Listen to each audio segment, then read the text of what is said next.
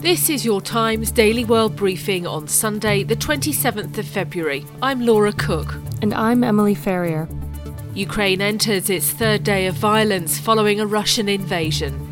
The European Union and its partners are working to cripple Putin's ability to finance his war machine. And Australia is overwhelmed with deadly floods. We have already lost 6 lives and terribly concerned, obviously, about the other person that we haven't seen in the last 2 days. Times of London Daily World Briefing. We start in Ukraine, where for the third day in a row, the sounds of explosions rang out in several major cities.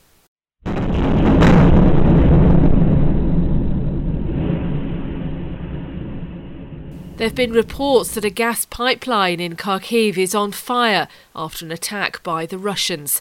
With warnings that the smoke could cause an environmental catastrophe, the government urged citizens to cover their windows. Also on Saturday, a children's hospital in Kiev was allegedly damaged by Russian forces.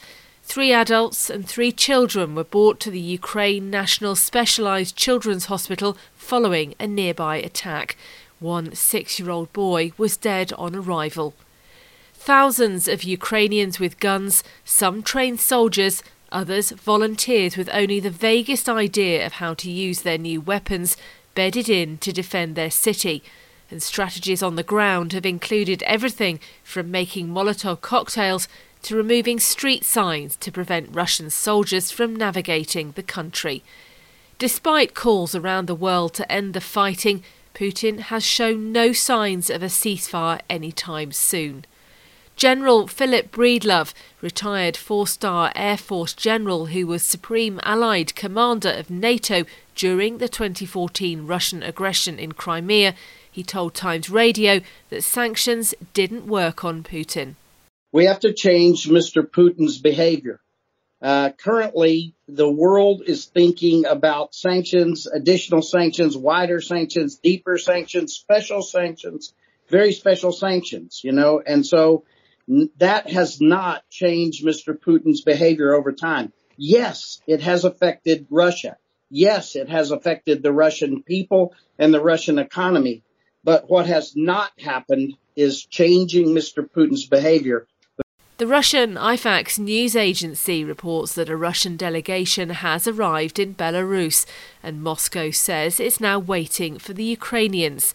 It's understood that Ukrainian President Volodymyr Zelensky has said he's ready for peace talks with Russia, but not in Belarus, whom he says are complicit in the Russian invasion.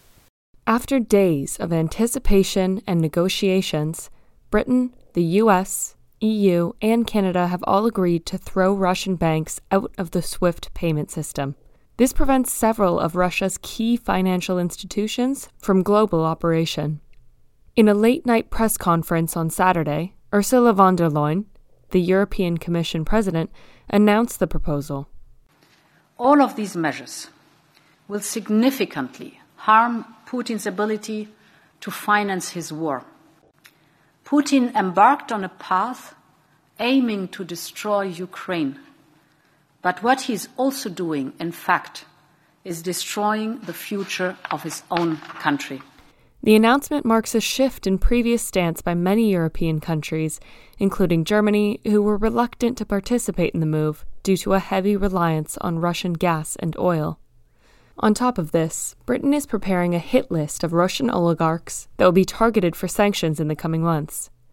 Liz Truss, the Foreign Secretary, told the Sunday Times that names will be added every few weeks to the list to put pressure on Putin. Meanwhile, in the United States and Canada, Russian vodka is being stripped off of shelves until further notice. And movement continues as the UN Refugee Agency says nearly 120,000 people have so far fled Ukraine into neighboring countries.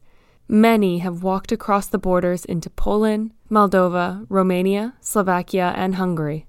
Following the Russian invasion of her country, Maria Rabik left the city of Lviv to escape into nearby Poland.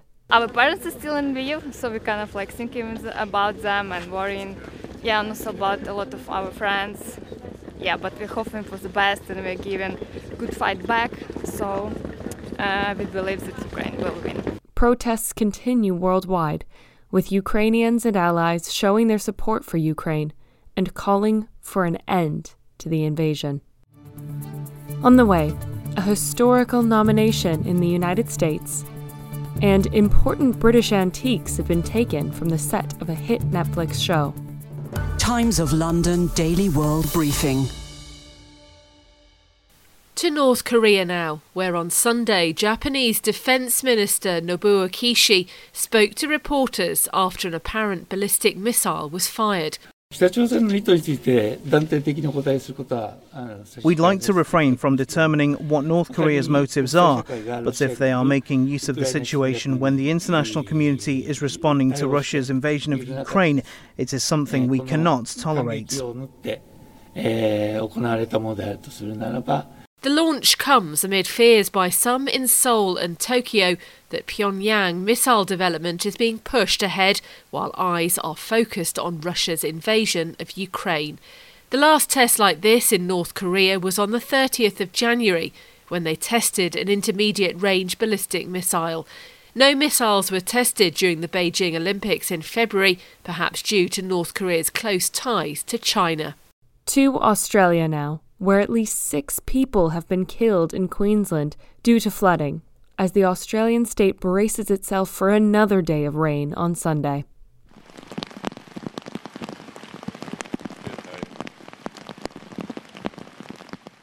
A 37-year-old man is understood to have died on Sunday morning after his car was submerged in floodwaters. 1,400 homes in state capital Brisbane have already been evacuated, as the combination of storms, high tides, and dam releases threaten thousands more. 11 flood warnings are also currently in place for New South Wales. Police Commissioner of Queensland, Katarina Carroll, pleaded with residents not to leave their homes. It has been mentioned so many times. We are in a very dangerous and life-threatening situation. Life-threatening, the evidence is there. 6 people have already died. Please listen to authorities. And as always, if it's flooded, forget it. Thank you.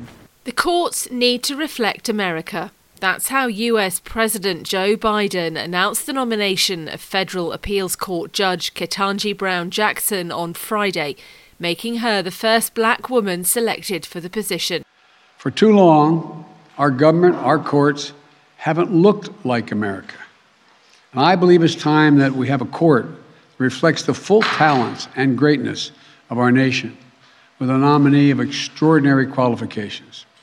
Sunday Times US correspondent Sarah Baxter told Times Radio that Judge Jackson was keen to express her credentials, anticipating attacks from Republicans against the nomination. Harvard Law graduate, absolutely well qualified, historic moment, but she's bound to face Republican criticism. The Republicans have made a meal out of the fact that Joe Biden promised to give it to a black woman, therefore supposedly insulting, the rest of the population. Jackson currently serves on the US Court of Appeals for the District of Columbia Circuit, where 3 current justices have previously served, though she'll need to be confirmed by the Senate.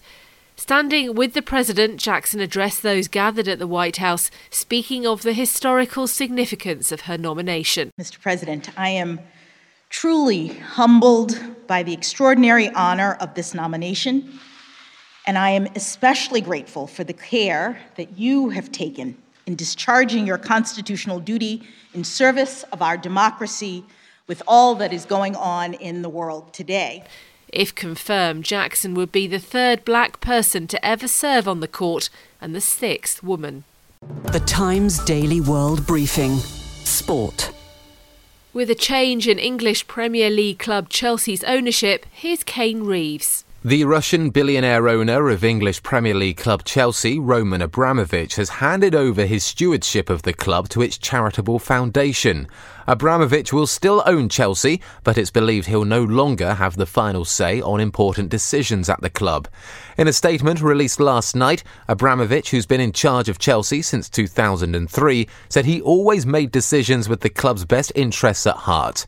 The Russians' finances have come under intense scrutiny in recent days, with reports of close links to Vladimir Putin discussed in the UK's House of Commons. Although the British government refused to be drawn on claims about Mr Abramovich, and he hasn't had his assets seized. On the pitch, Chelsea play Liverpool in the League Cup final at the National Stadium, Wembley. Chelsea manager Thomas Tuchel admitted before the game that there were feelings of uncertainty around the club, but insists he is focused on winning his third trophy in charge of the European champions, while Liverpool will be aiming to win the cup for the first time since 2012. The Times Daily World Briefing. Entertainment. It shouldn't affect filming of the latest season, but a robbery has hit the set of Netflix royal drama The Crown, near the town of Doncaster in England. Antique props used in the show, worth around £150,000, were stolen, including jewellery, candelabras, silverware, a domed birdcage, and a replica of a rare Fabergé egg acquired by King George V in 1933. Good Samaritans on social media have reunited a 5-year-old with his beloved teddy bear, which got stuck in an airport roof at Thanksgiving. Ezekiel Burnett had been tossing Original Teddy into the air at Milwaukee Airport 3 months ago while the family was waiting for a flight home to Dallas when the teddy got caught. Ezekiel's father, David Burnett, said he had to tell the child that his teddy wasn't coming back, and he cried the entire flight home. After over a month, the teddy fell onto the concourse and was handed in to Lost and Found.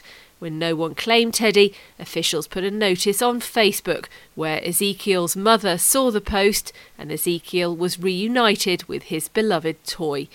And that's your Times Daily World Briefing for Sunday, the 27th of February. This podcast from The Times is brought to you in partnership with Google Podcasts.